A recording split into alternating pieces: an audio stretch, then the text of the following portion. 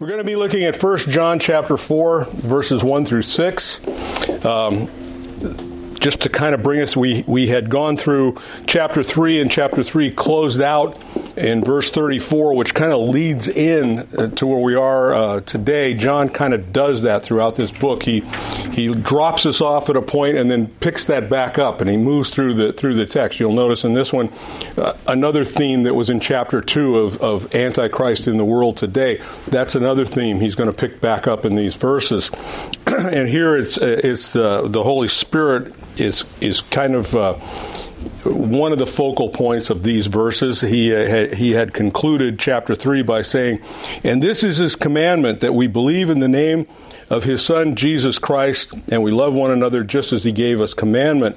And the one who keeps his commandment abides in him, and he in him. And we know this, and we know by this that he abides in us by the Spirit whom he gave us."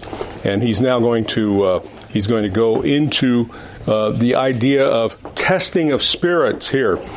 He's telling us we have the indwelling Holy Spirit, but there are other spirits around, and that's the theme here. Jesus warned us that there were going to be those who preached a false gospel.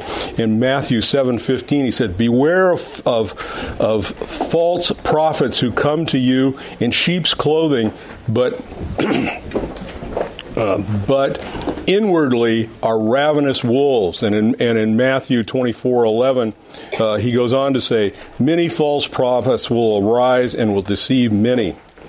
Here, he is telling his readers that the Holy Spirit indwells them in chapter 3, verse 24, but he's going to warn them that not all spirits come from God. We'll kind of deal with this word spirit in just a little bit about how John is using it. He wants them to realize that there are basically two spiritual spheres in the world, at work in the world. One is demonic, and the other is the Holy Spirit. One is the dominion of Satan, the other is the dominion of God. And he wants his readers to be sure to distinguish amongst them.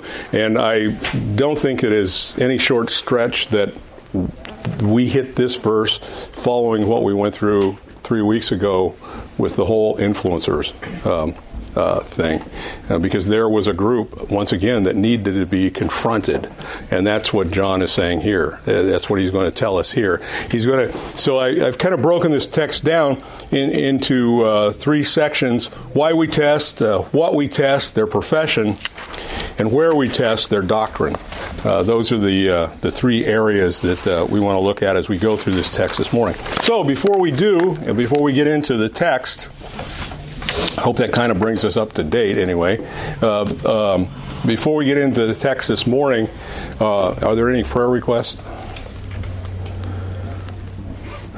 No? You guys, everything's good. Cool.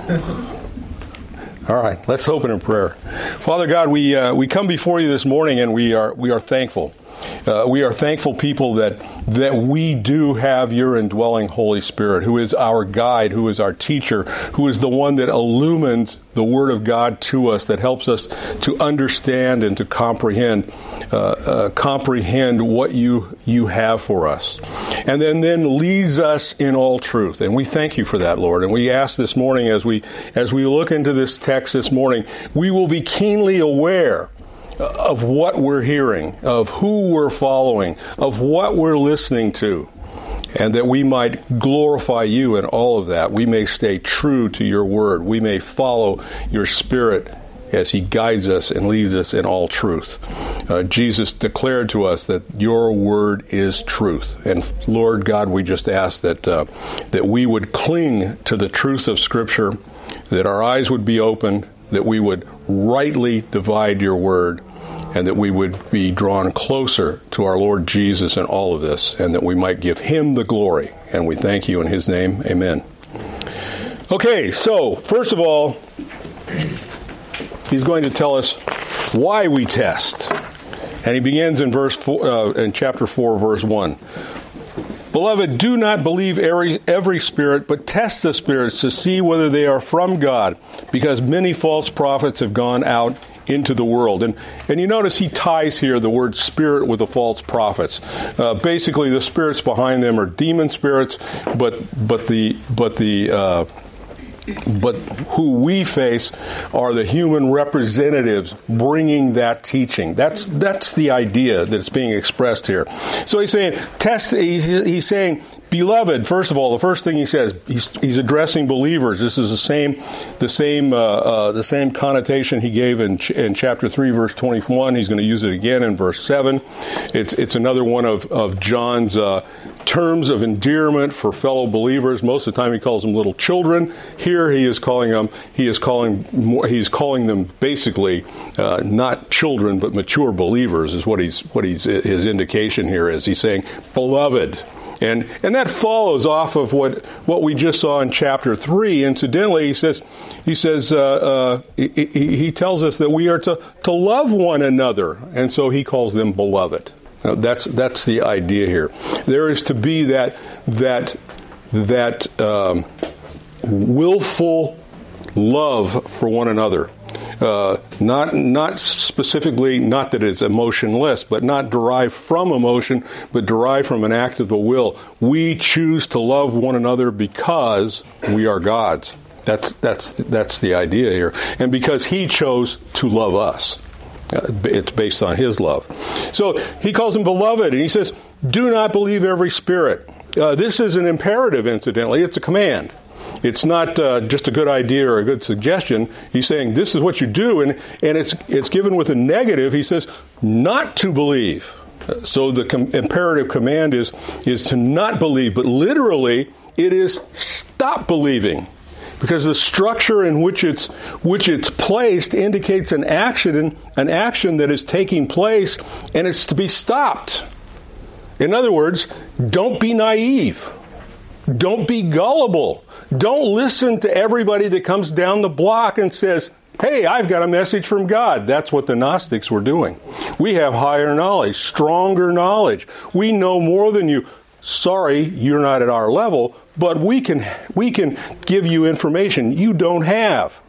That's nonsense.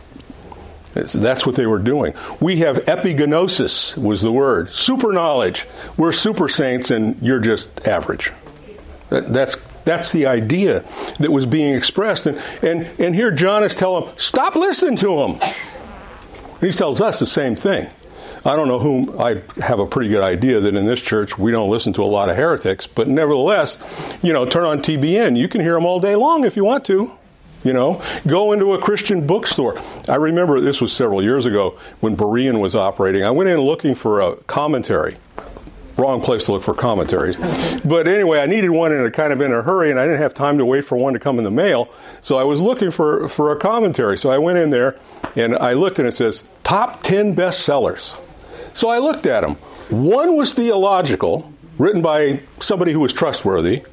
One was a devotional. The other 8 were heretical self-help books. That's what they were. And this is Christian literature. Anybody get a book published, you pay enough money. But anyway, but at any rate, he's saying here, don't believe all those spirits. Don't listen to their teaching. And stop doing it is what he's really saying. That's what he's saying here. He says, don't believe everything you hear. Use a critical mind. Use your theological mind. Compare it to Scripture, as the Bereans did. Acts 17:11. Paul, after he left Thessalonica, he goes to Berea, and he says of the Bereans, he says this, now they were more noble-minded than those in Thessalonica, for they received the word with great eagerness, examining the Scriptures daily to see whether these things were so. Paul says, they checked me. That's what he's saying here. He says they went to the Old Testament Scriptures to see if what I was telling them was true. If it bore the truth of Scripture. They compared them against Scripture. They wanted to know, is this right? And that's what we're to do. We're to examine the Scriptures. We're to compare what is being taught against what the Scriptures have to say. And that's what John is calling them to here. In fact, John is saying, do it with me too. That's what he's saying.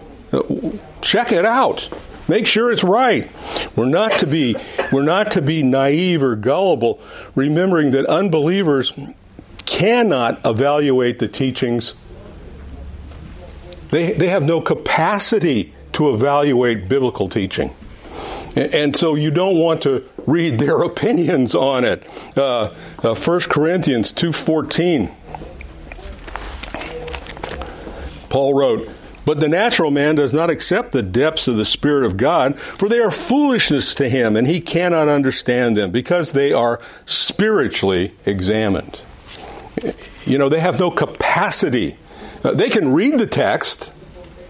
They can make comments on the text, but they will never know what it really means. They haven't the capacity. That's the point here. That's the point here. And Ephesians 4:18 tells us that unbelievers are darkened in their understanding. Their minds can't comprehend the truths of God. They have no capacity for it. That's what he's saying here. So the reality is, you have to pay attention to what people are saying. Just because they are the right Reverend so-and-so doesn't mean they're a believer. In fact, very often, if they've got all those titles in front of their name, they probably aren't. They just probably aren't.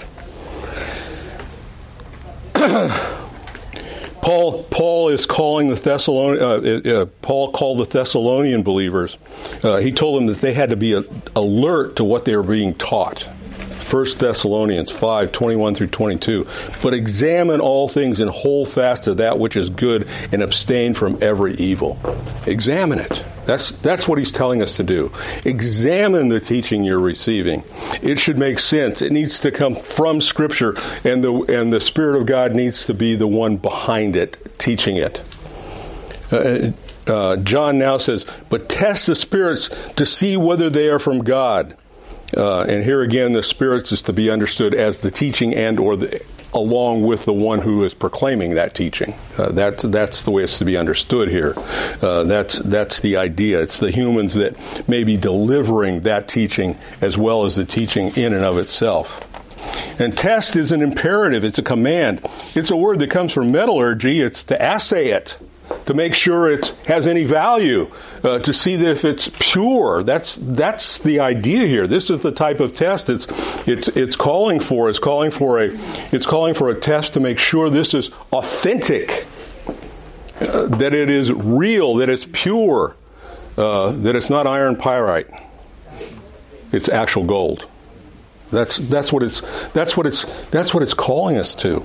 It's in the present tense, which means it's a continuous process. It means you don't just say, "Well, I tested this once," and move on. You're always testing. You always have a critical mind. You always examine what is being taught. That includes me. You check me too, because I could be wrong. Maybe.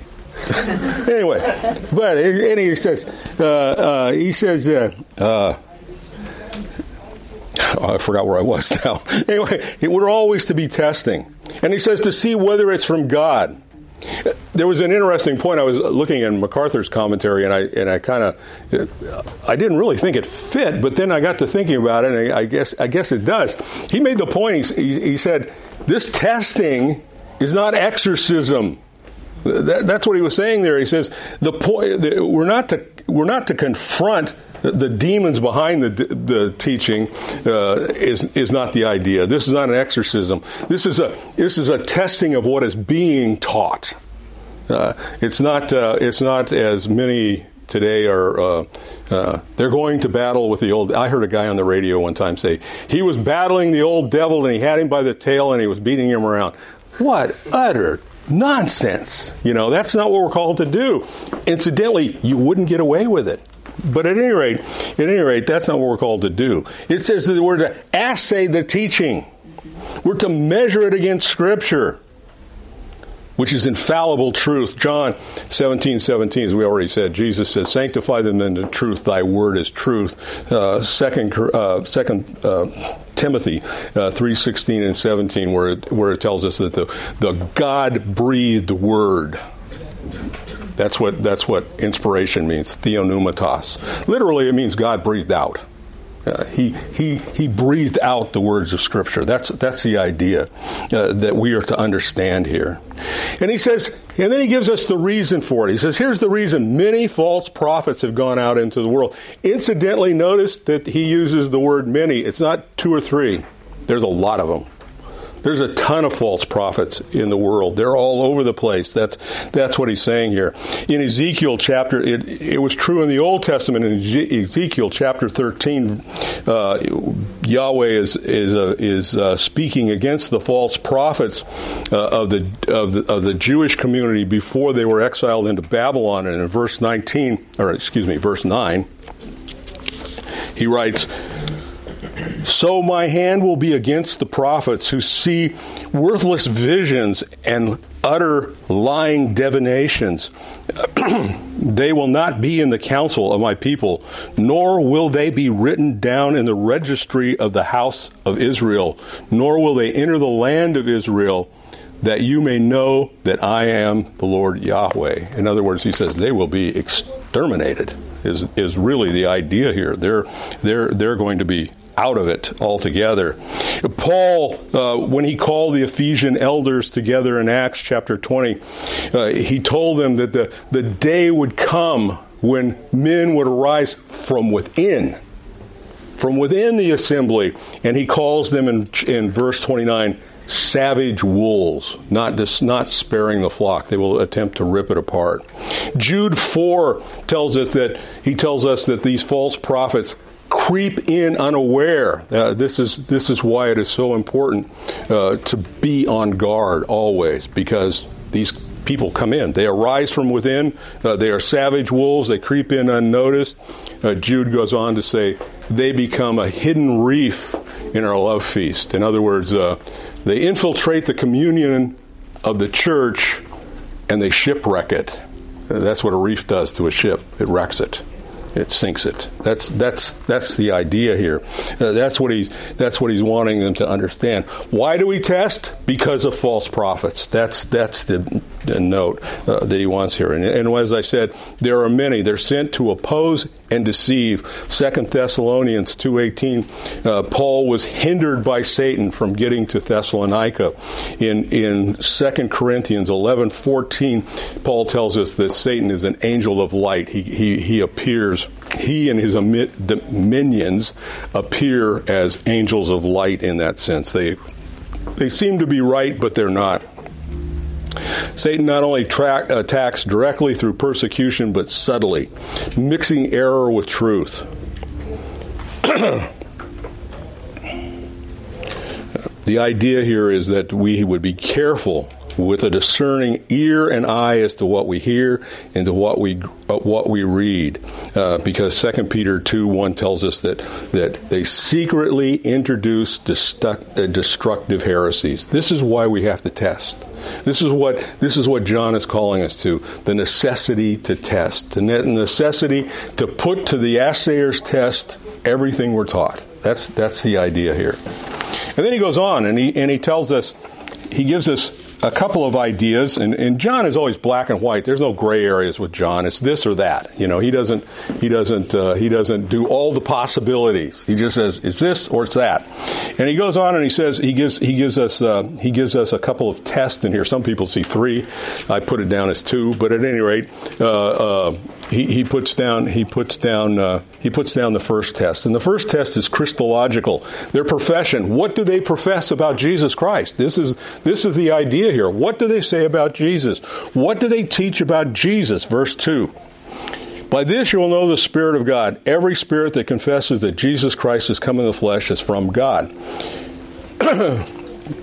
Confesses in the present tense. It means to say the same thing, and it's a continual confession. This is your confession. It's not something you said one time. It is part of you. It is what you believe. It's at the root of who you are. You believe Jesus Christ came in the flesh. Now understand, this we're still, if you remember, this is still the era of insipid Gnosticism. This is when it was being born. It will become a full-blown heresy in the next couple of centuries. But at this time, it's starting to creep into the church. It's Greek dualism, basically, that basically saw spirit is good and flesh is bad. Therefore, they could never mix. And two schools will develop within, well, they have modifications and different things, but two basic schools develop within Christianity. The one side says that Jesus, he was not really a man. He was a prolonged theophany. He was kind of an illusion, a spook, if you will. But he wasn't really a man. That was one side of it. The other side of it was there was this guy born to a natural son of Joseph and Mary, who was born and named naturally and named Jesus. And at his baptism, the Spirit of Messiah came, the Spirit of the Christ came upon him. And right before he died on the cross, it left. But he wasn't both the divine man. He wasn't the God man. He was not. That's what Gnosticism taught, because they could not comprehend the idea that rotten flesh could take on divinity. That was their view. Spirit couldn't commingle with flesh. That was their view. So here John says, here's the test. Here's the test that says if someone is a Christian, what do they say about Jesus? What is their continual confession about Jesus? Do they say he has come in the flesh? That's the idea here. The truth that the Gnostics denied. And it's just black and white. He said this is a basic Christological doctrine that Jesus took on human flesh, Philippians chapter 2, and dwelt among us. And he was both fully God and fully man. Not 50-50, 100% both. That's the idea here. Do they declare the truth of who Jesus is? John wrote in the beginning of this book in chapter 1, verses 1 through 3, he says, "What was from the beginning, what we have heard and what we have seen with our eyes and what we have beheld and touched with our hands concerning the word of life. And the life was manifest, and we have seen and bear witness and proclaim to you eternal life, which was with the Father and was manifest to us. What we have seen and heard we proclaim to you also, so that you may have fellowship with us. And indeed our fellowship was with the Father and with His Son, Jesus Christ." And understand, what he is saying there, he wasn't a divine phantom. He was a real man, and he was really God. We saw it, we heard it, we touched him, and we tell it to you. That's what he's saying. John, in his gospel, started right off, the very beginning of his gospel, with telling us that Jesus is divine. He says, "In the beginning was the Word, and the Word was with God, and the Word was God. He was in the beginning with God, and all things came into being through Him, and apart from Him, nothing came into being that has come into being. In Him was life, and the life and the life was the light of men, and the light shined in the darkness, and the darkness did not comprehend it." And then in verse 14 he says, "And the Word became flesh and dwelt among us, and we beheld His glory, the glory of the only begotten of the Father, full of grace and truth." The God-man, Jesus. He came in the flesh. That's the first test that John puts out here. What do they... Yeah. Oh, that's a question. How do they justify or get around the fact from the sacrifices, the lamb that had to be perfect, and you couldn't have a sacrifice that was not the blood of bulls and goats wouldn't do it. You had to be a man. Yeah. So well, there's a sinful man. When the Spirit comes on him, he's still a simple man. So how did they Well, understand something here. You're taking probably the Jewish view. We're talking about the Greek view at this point. And the Greeks didn't buy into any of that. They didn't buy into any of that. Their philosophy was completely different. The Jews rejected him because he didn't bring the kingdom right now and overthrow the Romans. And that's what they wanted. The Greeks, on the other hand, and it's like when Paul was at Mars Hill, the minute he mentioned the resurrection, they stopped listening to him. Because they just could not comprehend flesh taking on divinity. Or divinity taking on flesh, either direction you want to go in.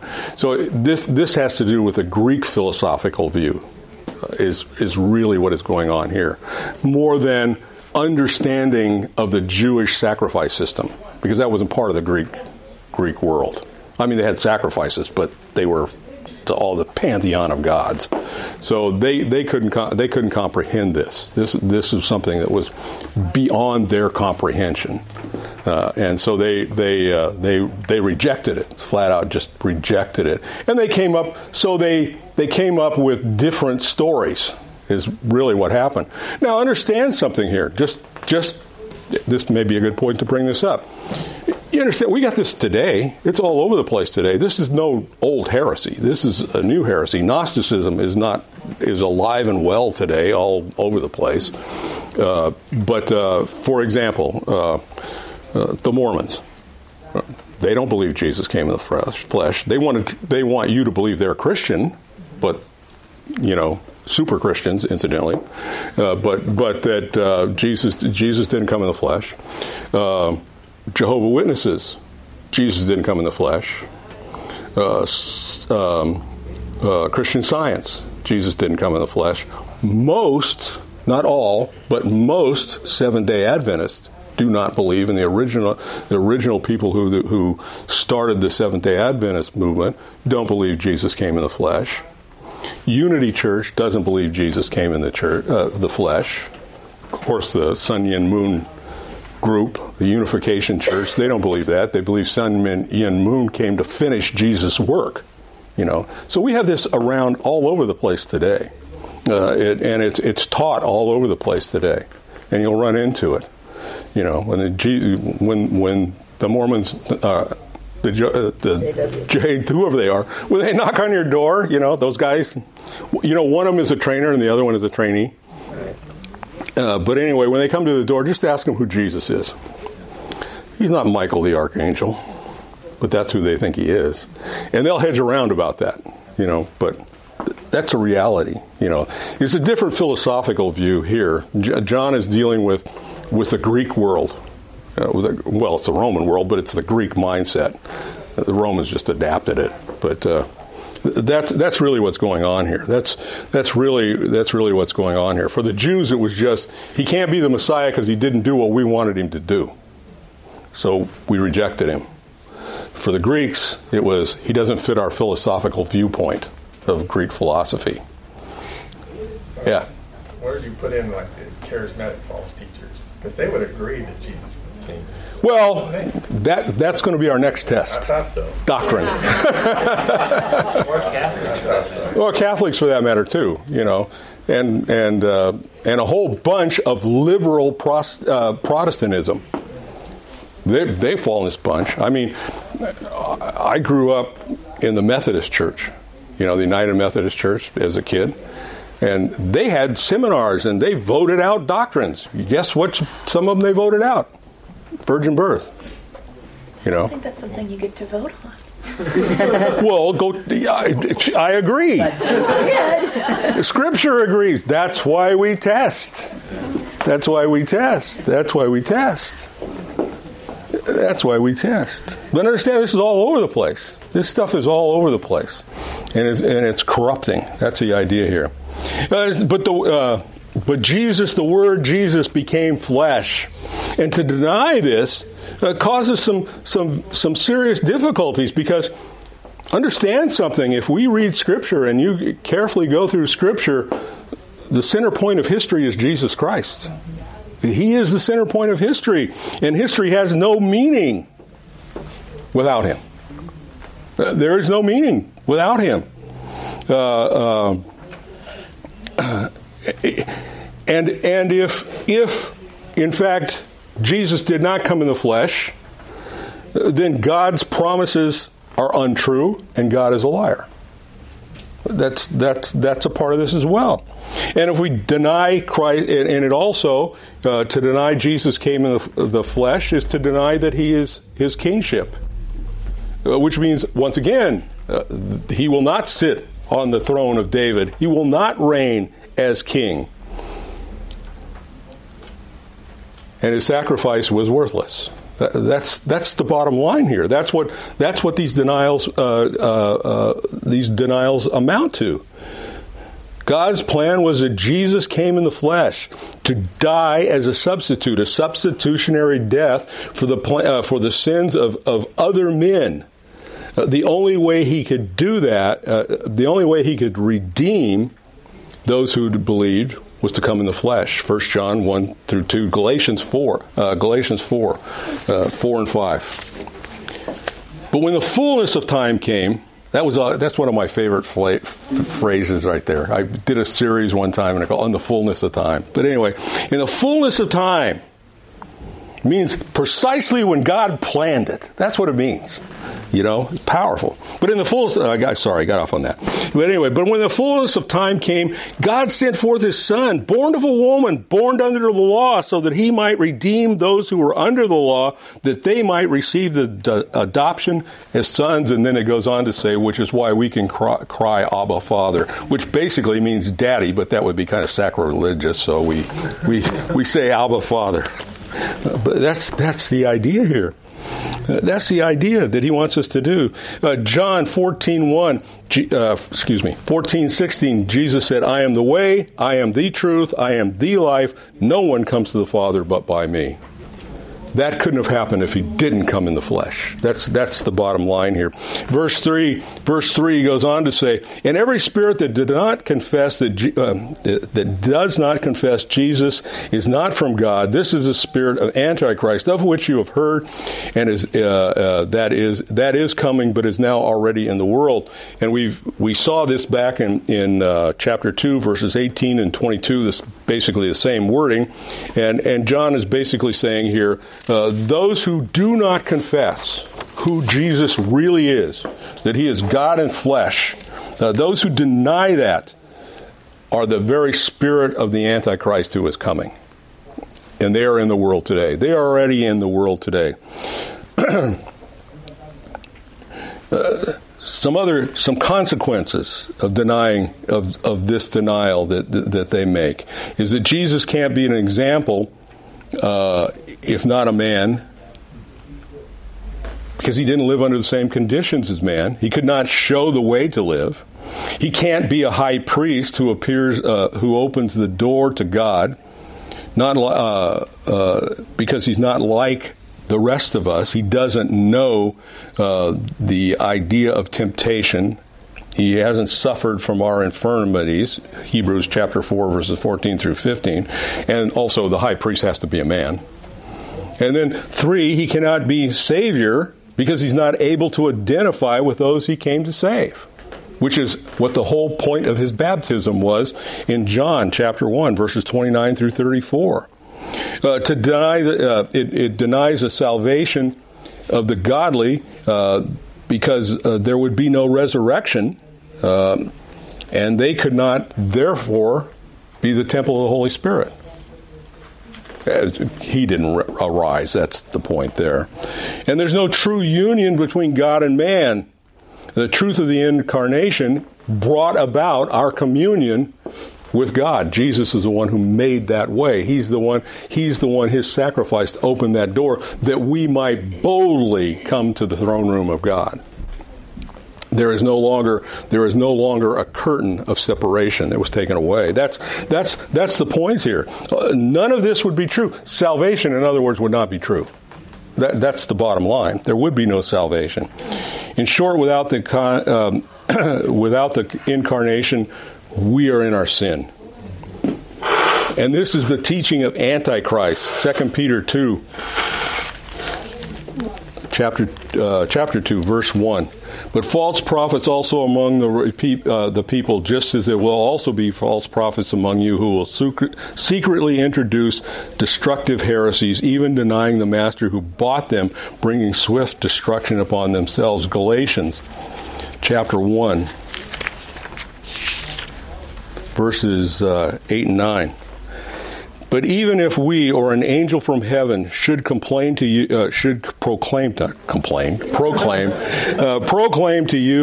gospel contrary to the gospel we have proclaimed to you, let him be gospel contrary to what we proclaim to you, let him be accursed.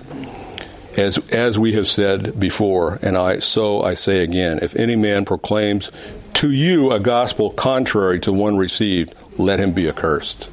That's the bottom line here. That's the bottom line here. John again states, Antichrist is coming, but the spirit of Antichrist has always been here. And it's here today. That's the idea. And then verse 24, he then reassures them. He says, oops, got to get in the right book. He says, you are from God, little children, and you have overcome them, because greater is he that is in you than he that is in the world. And here is this just powerful statement of assurance of who we are and our position in Christ because of the indwelling Holy Spirit. He here goes back to calling them little children, his common term of endearment. And basically he says in the Greek construction here would make this say, yes, you are. That's the idea here. It's emphatic. You are. Yes, you are. Absolutely, you are. The children of God. Romans 8, 14 through 17. Galatians chapter 4, verse 7. Let's look at that one real quick. Therefore, no longer a slave, but a son, and if a son, then an heir through God. That's who we are. That's our position. That's where we are in Christ today. You are. Yes, indeed you are. It affirms our security. 1 Peter 1, 23 and 23 tells us that we are of incorruptible seed. We can't. It's incorruptible seed. It speaks of being eternal. That's the idea here. John 10, 27 through 30 says that you're held in the hand of Jesus Christ and you're held in the hand of God. You know, when you take that verse, just that verse alone, that verse is probably one of the primary verses that brought me to Christ, is realizing that and getting my life where it needed to be, was understanding that God's hand is there. It doesn't go away. And you know, Satan can't break God's hold. If he could, he would have won back when he wanted to sit on the assembly of the Most High. He can't do it. It can't be done. Can't be broken. That's what this verse is telling us. Greater is he. And he says, you have overcome them. Them is equaling the many false prophets. And the reason you have overcome them is because of the indwelling Holy Spirit, which he's already told you about in verse 34. Here again, he tells us, because the Spirit indwells you, the power of God can't be broken in you. Understand this. What he's saying here is the hand of God holds you, the hand of Jesus holds you, and the Spirit is inside you, keeping you. That's the security that is being brought here. And world here is it's used in different ways in Scripture, but here it means the Satan controlled world system that is hostile to God. He's saying they can't get you. They can't break you, is the idea here. Because believers have overcome by the Spirit of God who indwells them and leads them in truth. It is He who illumines us, who makes the Word of God real to us. 1 Corinthians chapter 2. We looked at some of this before. We'll look at the whole text here. Chapter 2, verses 12 through 16.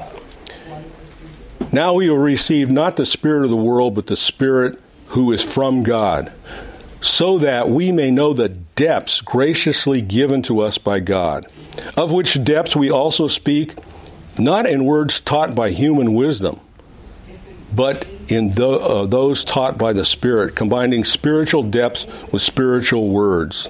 But the natural man does not receive the depths of the Spirit of God because they are foolishness to him, and he cannot understand them because they are spiritually examined. But he who is spiritual examines all things, yet he himself is examined by no one. For who has known the mind of the Lord that we will direct him? But we have the mind of Christ. That's what he's telling us here.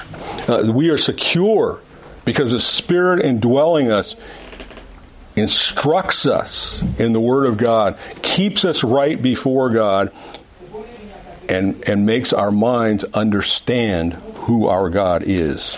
That's what he's telling us here. And then he gives another test. Where we test, and here is doctrine, bibliology. This is the next area. This is where false doctrine of various Christian groups fall into. And he says, and once again, it's because we're to examine this. How does it match against Scripture? That's the bottom line. He says, they are from the world, therefore they speak as from the world, and the world hears them. We are from God. The one who knows God hears us, and the one who is not from God does not hear us. From this we know that the spirit of truth, and the spirit of error. And this is the idea here. Basically, he doesn't out and out say doctrinal truth, but we're going to look at the pronouns here because they're really interesting in just a minute. But he says here again, he's contrasting children of the world and children of God and what they listen to. That's basically what he's telling them. What they listen to. He says they are from the world, the system that is anti-God and hostile to God. And you see them all the time. You know, you can read them in the newspaper editorial columns. They'll come out about blasting everybody and going on and on and on. It happens all the time. You hear them on the news. You hear them on the networks, and we're starting to hear it from our government. You know, I found an interesting thing one time. The FBI decided that the most dangerous people in America, they retracted this real quick because it didn't go over too well, but the most dangerous people in America are white, male, veterans who are Christians and own guns. I'm all those things. I'm the most dangerous person in America. That's our government. That's our government. That's where we live now. And you're seeing that expanding now all the time. Although I have to admit, I only own one gun. I got rid of all the rest of them because I don't hunt or shoot anymore. But anyway, after being a veteran, I really stopped liking guns. But anyway, at any rate, he says, they are from the world. He says they are from the world, the system that is controlled by Satan. False teachers demonstrate who they are by what they say. It comes from the world. That's the idea here. And it questions God's truth. The prime example began early on, Genesis chapter 3, verses 1 through 6. Satan's interaction with Eve. What did he do? The first thing he did, he says, did God say? That's the first thing he asked her. Did God say? Unfortunately, the one who knew the truth, who should have instructed her properly, didn't do that. And then she didn't understand the truth and added to it. And so Satan then used that to say, you won't die. He questioned God. He questioned the truthfulness of God. And then she questioned the truthfulness of God as a result of that. And then he says, actually, God is withholding from you because if you eat this piece of fruit, you'll be like God. And so she ate. And then her idiot husband ate. And we're in the mess we're in. But that's the idea here. False prophets do this kind of thing. They want us to question God. Then they want us to not trust God, and then he wants us to think that God has ulterior motives in his operation. That's what they do. The idea here, listen, is a word that means to give credence and obey. They not only listen, but they follow it, is the idea here. They listen and they agree. 1 Corinthians 2:14, it tells us that the things of the Spirit are folly to the natural man. And he lacks the ability to understand. We've already looked at that text a couple of times. And he goes on from there, and then he says, but we are from God. We're in a contrast to those that are from the Satan-controlled world. We are under another realm. We serve another master. We don't serve the same one. The pronouns are interesting here in verses 4 through 6, because they indicate who John is talking about and who he is talking to. In verse 4, he says, you, and he's speaking about believers, in verse 4. In verse 5, he says they. Here is the contrast to the you. They are the false prophets, the ones who are from the world. There again, they speak from Satan's system. In 5:19, we'll see chapter 5, verse 19. He says, we know that we are of God, and that the whole world lies in the power of the evil one. That's the idea here. The current world we live in is in the power of Satan, but we are from God. That's what John is wanting us to know here. So the they there are the unbelieving false prophets. And then the we, us of verse 6 is the apostolic witness. That's what he's talking about here. He's not talking about individual believers here. He's talking about the apostolic witness. He's talking about John, Paul, Mark, or not Mark, Matthew, well, Mark, because he's an apostolic assistant, but it's the apostolic, and by implication, it's all who teach the apostolic teachings thereafter. That's who he's talking about here. 1 Timothy chapter 2, verses 1, excuse me. Yeah, 1 Timothy chapter 2, verses 1 and 3.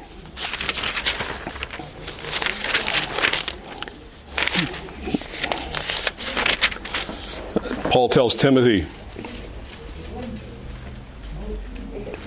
that's second. I can't read my own writing. That is a 2, incidentally. 2 Timothy 2, verses 1 through 3. He says, you therefore, my child, be strong in the grace that is in Jesus Christ, and these things which you have heard from me in the presence of many witnesses, entrust to faithful men that they will be able to teach others also. And he goes on to say, suffer hardship with me as a good soldier of Jesus Christ. And you understand there's a progression there. Paul, the apostle, teaches Timothy, who is to teach other men who are to keep teaching. It's the apostolic witness. That's what he's talking about here. It's the apostolic witness. And in chapter 4 and verses 1 and 2, he says, he tells Timothy, and it's a charge to all who would stand up, who have the audacity to stand up and preach the word of God. He says, I solemnly charge you in the presence of God and of Jesus Christ, who is the judge of the living and the dead, and by his appearing and by his kingdom, preach the word. Be ready in season and out of season, reprove, rebuke, exhort with great patience and teaching. And then he goes on to say, because the time comes when they won't endure. But that's the idea here. It's the apostolic doctrine that is important here. And we have the complete revelation. So whatever doctrine someone teaches, it's to be compared to Scripture. It's to be weighed against what Scripture says. This is where the false doctrines of the various Christian or denominations come into play. Are they true or are they not true? What does Scripture have to say? What is the whole body of Scripture? Understand, we bring the whole body of Scripture, not just one verse. Not just one verse. Just keep in mind, the text without a context is a pretext. That's the important issue. Old Testament and New Testament. That's the authority. because it is God-breathed, 2 Timothy 3:16 and 17. It endures forever, 1 Peter 1:25. And it is truth, John 17:17. With the help of the Holy Spirit, and that includes with the help of the Holy Spirit, John 14:17. The Spirit leads us in that truth. He is the one who guides us. He is our ultimate teacher. Know the spirit of truth and the spirit of error, because of the teaching of the Holy Spirit within us. That's the idea here. And so he offers to us two tests here. He says, what do they teach about Jesus? That's the first thing. But what do they have to say about Jesus? What do they teach about him specifically? Who do they say that he is? That's the question Jesus once asked. Who do men say that I am? And secondly, do they affirm and seek to obey the revealed Word of God? And those who communicate it, do they communicate it accurately? That's the point here. Jude, verse 3. Jude, after in verses 1 through 2, telling his readers that his desire was to come to them and write a letter about their great salvation. And then in 3, he changes his direction, and he says, I felt the necessity to write to you exhorting that you contend earnestly for the faith which was once and for all handed down to the saints. And then he goes on for the rest of the book telling them about the false prophets. Any comments or questions this morning? I'm right on the hour. Okay. Well, thank you for your attention. It's good to be back with you again. I'm sorry for the break, but let's pray. Father God, we thank you this morning. We thank you for the truth of your word. We thank you that you graciously condescended to reveal yourself to us through your written word. We thank you for those men your Spirit used to deliver the word to us. And we would ask, Father, that we would be diligent to study, examine, compare, and understand. That we would allow your Spirit to guide us in your truth. And that we would not just take anything someone says about you, but we would know that it's true by examining it against your truth, your word. And we thank you, Lord, that your word reveals to us who Jesus is. Jesus who came in the flesh, who died a substitutionary sacrificial death for me, who was resurrected, giving evidence of who he is, and marking the way that we might have eternal life through faith in him. And we thank you and we praise you in the name of Jesus. Amen.